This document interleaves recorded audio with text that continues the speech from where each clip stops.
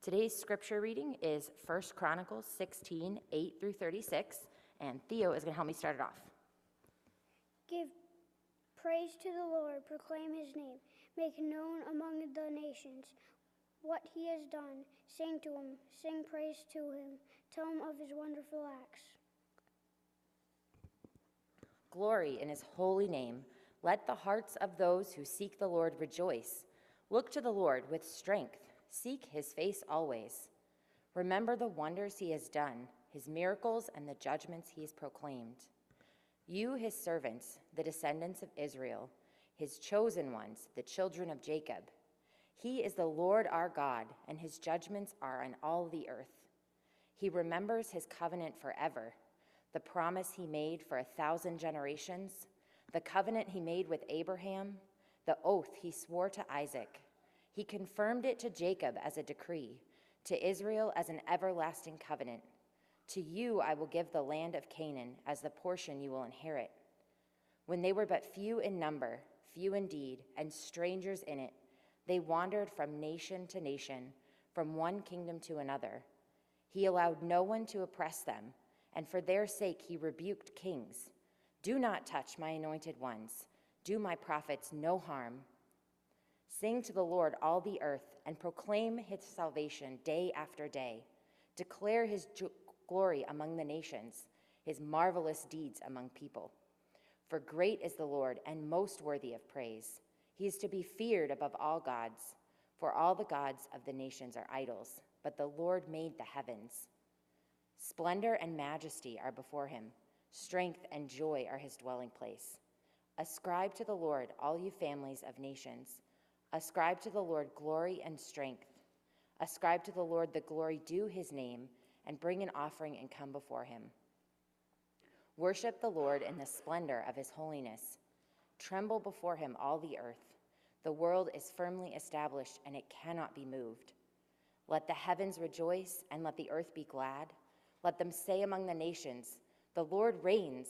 Let the sea resound and all that is in it. Let the fields be jubilant and everything in them. Let the trees of the forest sing, and let them sing for joy before the Lord, for he comes to judge the earth.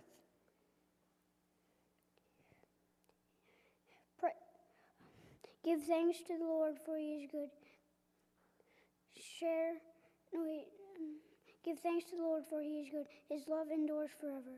Cry out, save us, God, for God our Savior. Gather us and deliver us from the nations, that we may give thanks to your holy name and glory in your praise. Praise to the Lord, the God of Israel, from everlasting to everlasting. Then all the people said, Amen, and praise the Lord. This is the word of the Lord.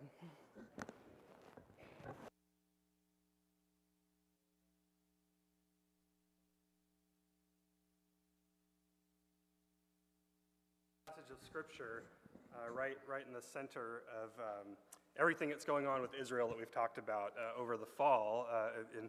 I just wonder, just to get us into thinking about what this is really all about, think back to your wedding, or perhaps the wedding of a family member or a friend that you took part in planning. Do you remember the anticipation, the excitement, the nerves, the preparation? Is the dress ready? Are the family members in town? Where's the photographer? Who has the rings?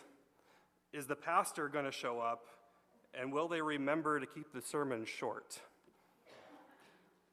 Most of us are not likely to attend a celebration like the one that this great song was sung during, when the ark of the Lord, this very manifestation, this presence of God is coming into Jerusalem where it really belongs, in the rightful center of the community.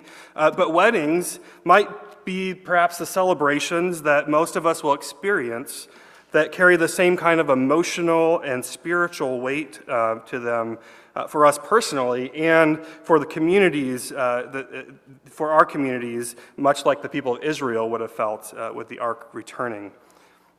So let me ask you to dig a little deeper into your memory of the wedding that you attended, or that was your wedding, back to maybe before the wedding, to the memories that carry farther back, to maybe the search for a spouse.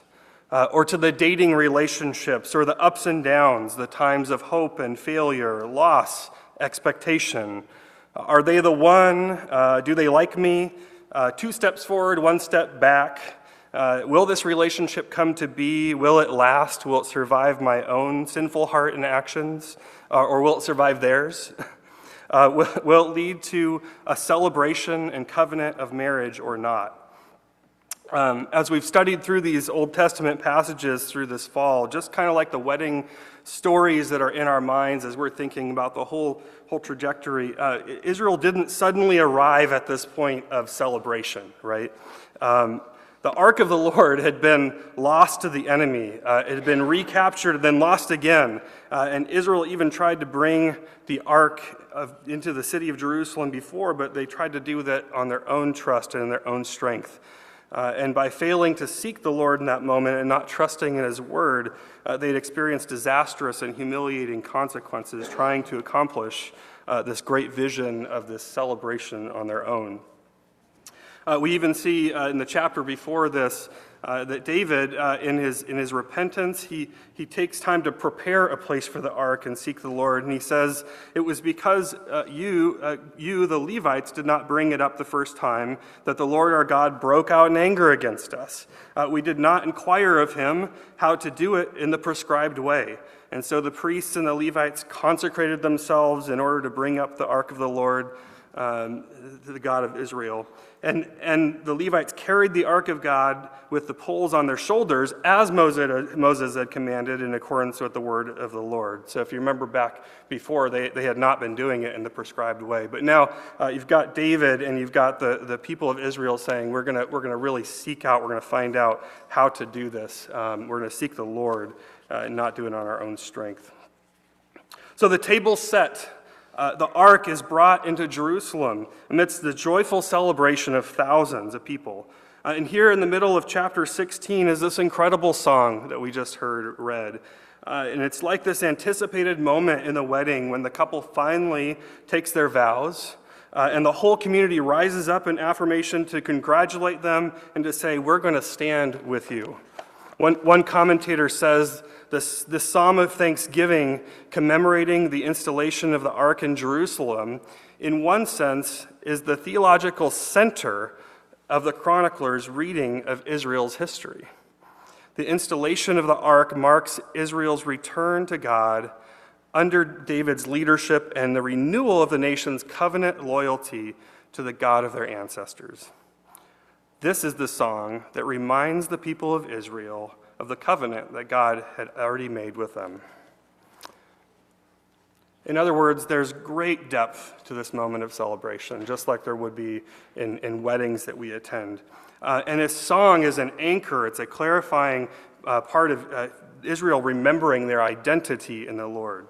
And it gives them great freedom to understand God's purposes for the whole world and to act on them. So what does this all mean for us today, for personally within our community? If anybody knows Richard Foster, he famously wrote the book Celebration of Discipline that many have read, but he says that celebration is at the heart of the way of Christ. Celebration brings joy into life, and joy makes us strong.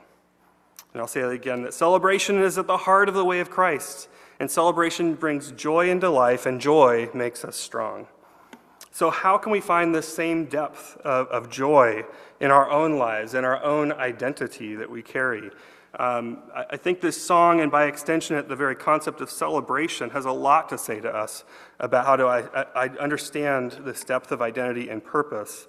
But Foster also said it's important to avoid the kind of celebrations that really celebrate nothing. Worse yet is to pretend to celebrate when the spirit of celebration is not in us. He said our children watch us bless the food and promptly proceed to gripe about it, blessings that are not blessings. And one of the things that nearly destroys children is being forced to be grateful when they're not grateful.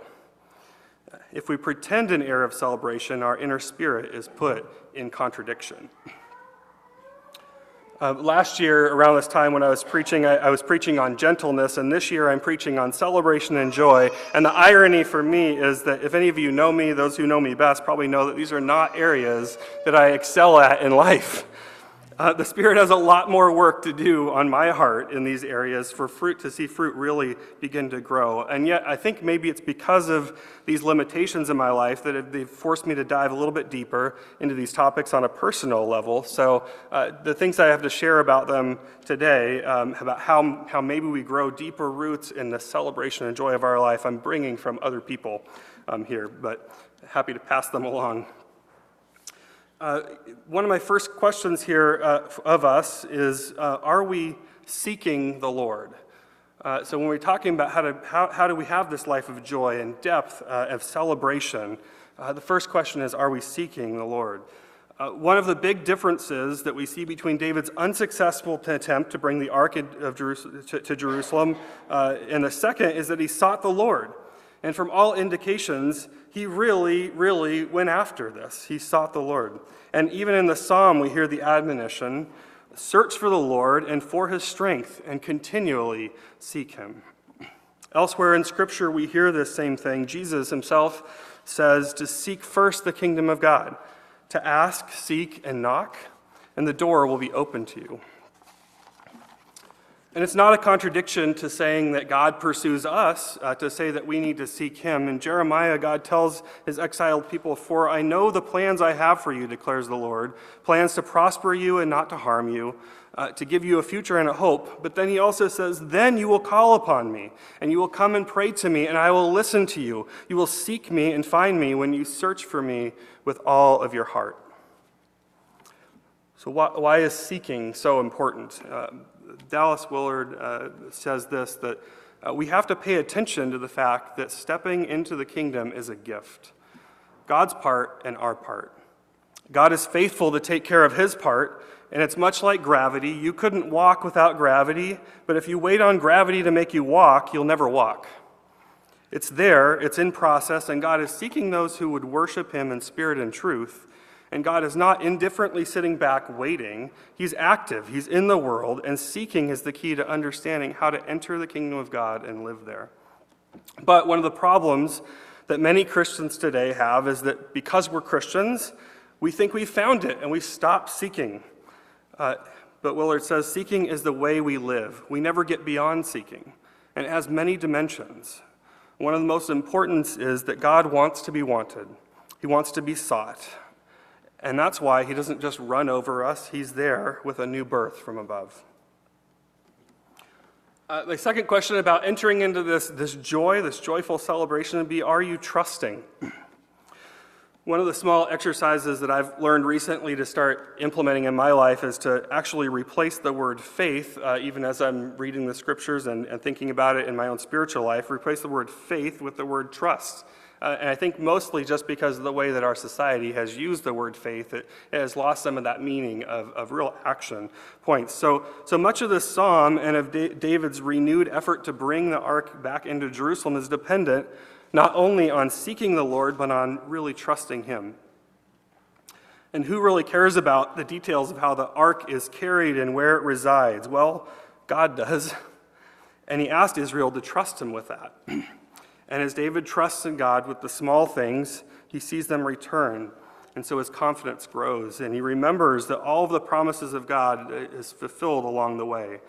So at the end of the song, he's trusting in big things, saying, "Cry out, save us, O God of our salvation. Gather and rescue us from among the nations." Our confidence must come from our trust in the Lord. That's what it means to have faith.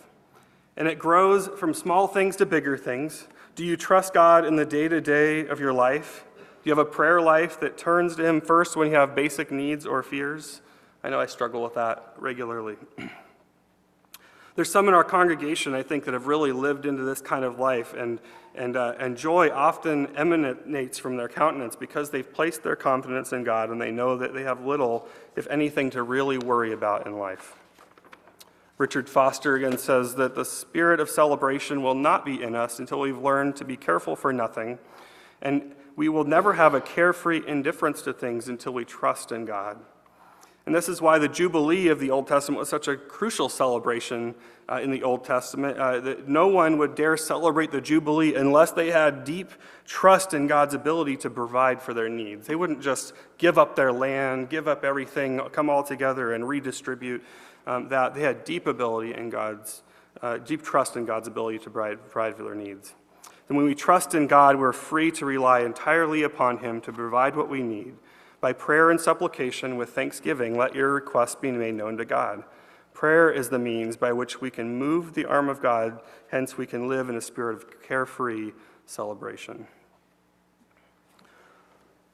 So finally, what grows out of seeking and trusting the Lord is really knowing Him, truly knowing God. And it's in this space where the true joy and celebration come from in our lives, knowing who God is experientially. To the depth of our beings. And the psalm is filled with these commands to remember and to give thanks that all come out of that experience of knowing God. And it's in this knowledge of God that we see Israel finds its true identity. I said early on, or at least in the bulletin, that this message is about celebration and mission. So you might be asking, where's the mission tie-in to all of this? Certainly there's no shortage of verses in the passage that speak on proclaiming the work of God to the nations. Let me read them again. Let the whole world know what He's done. Tell everyone about His wonderful deeds. Let the whole earth sing to the Lord. Each day proclaim the good news that He saves. Publish His glorious deeds among the nations. Tell everyone about the amazing things He does. O nations of the world, recognize the Lord. Recognize that the Lord is glorious and strong. Give to the Lord the glory He deserves. Bring your offering and come into His presence. Worship the Lord in all His holy splendor. Let the earth tremble before Him. The world stands firm and cannot be shaken. Tell all the nations the Lord reigns. Let the sea and everything in it shout His praise. A few weeks ago, our brother Joram Mugari from Zimbabwe actually gave the first Missions Month sermon, and from this passage. And in it, towards the end of his sermon, he said, we are called to bear witness to a God that we have known ourselves. So this is the tie-in. Before you even consider your place in mission, you have to question this: do you know God? And Joram said, America, where is your knowledge of God? Does the community around us know God? Is this a God that you have experientially known? In other words, mission flows from an authentic life that we have in Christ. This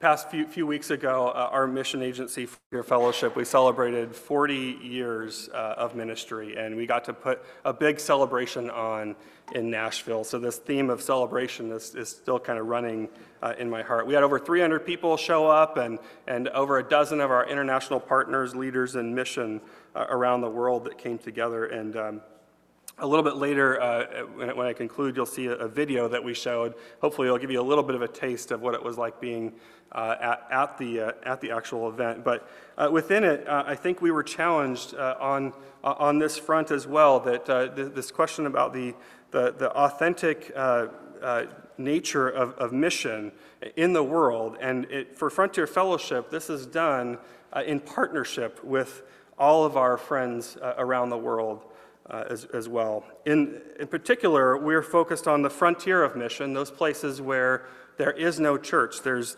a lack of any real presence yet to the witness of Christ. But after our big gathering and celebration of 40 years, we actually dared to ask this question: well, what really is the future of frontier mission? So the future of getting to these places. What else do we have left to do? With everything changing in the world, is frontier mission changing actively? And one of the quotes that I remember most was from Molly Wall, the co-director of Operation World, who shared at this Connecting Mission Leader Conference.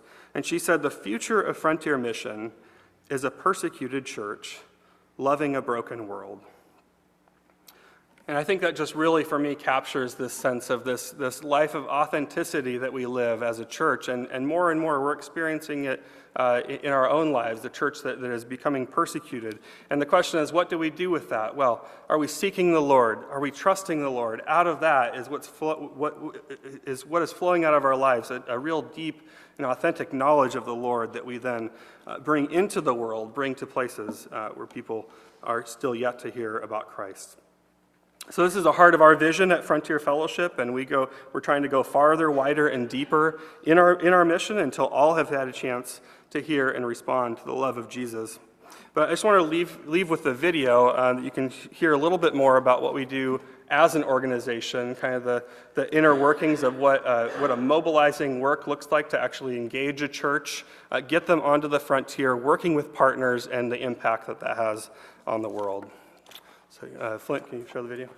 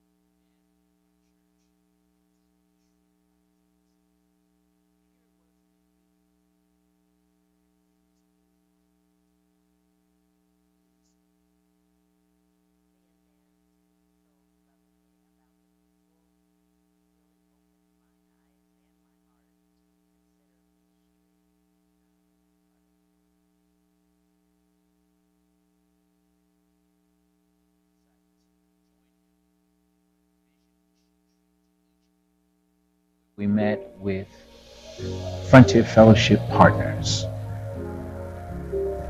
When we went to Egypt in 2002, we discovered that there were 25 indigenous missionaries being sent out to the various countries of the Middle East. Today, there's 300 Egyptian missionaries being sent out into the Middle East, and Fayez is at the center of all this movement. My hope and vision for the Egyptian church, that after being so blessed by being on the receiving end of the mission work, there will be another wave, a movement of mission and sending people from Egypt, blessing our community, blessing in Egypt and outside of Egypt. When I met Fayez, my first question was, is there any way the Frontier Fellowship organization and all the individual churches that we represent come alongside you and partner with you in mutual support to enhance any of these efforts that you're making to support Egyptian missionaries in the Middle East? Frontier Fellowship has a great experience that we every time I meet with the leaders and the people coming with them, they never come with this imposing things. They come with just, what do you need? How can we help you? Our vision trip to Egypt really opened our eyes to missions on the frontier. When we got back from Egypt, the big question on our mind was, what is God trying to tell us in that experience? We were also hearing something from Dan. He was saying, what is the Holy Spirit prompting? It only takes a spark to get a fire going. I believe Dan was a spark, was a spark that got our congregation interested in going deeper in mission. As a result of this partnership and the support we received from Frontier Fellowship, we have seen so many results and so many seeds and people coming to know the Lord in different places. The harvest is amazing. The harvest is great. It's plenty. It's the workers who are not enough. There is no time that we need partnership more than this time. God is opening so many doors that we cannot do it alone. We need your friendship. We need your encouragement. We need the relationship. We need the support. We need you to be with us. Had Dan not come to our church, we would not have gone to Egypt. And had we not gone to Egypt, we would now be on this new path of changing our lives and being involved in Frontier Missions. After counsel from Dan and the people at Frontier Fellowship, we joined their staff. Most places that we've done some short-term mission work, the people of color were very, very underrepresented. I'm praying that we can make a difference in churches so that that becomes a normal thing for people of color to talk about, to understand, to educate their people, their young people especially, about mission and about the frontier, so that they will have a yearning and a passion to try to share the good news in places that and with people that would typically not hear that. And so I'm so excited to be a part of an organization that sees that as important. Frontier Fellowship meets people like Pamela and George Pendergrass in Hendersonville, Tennessee, and tells them about what Christ is doing in a place like Egypt or the Middle East. Their minds are expanded and their souls and hearts are open to get involved with what Christ is doing in the world. And Fayez and people like him, partners in the Middle East, when they hear that there are churches in the world that want to come alongside them and help them expand their efforts, they are so encouraged. And together, all of us as friends in the gospel are helping those in the world who've never heard the good news before gain access and develop their own indigenous church and enjoy Christ's kingdom for the first time.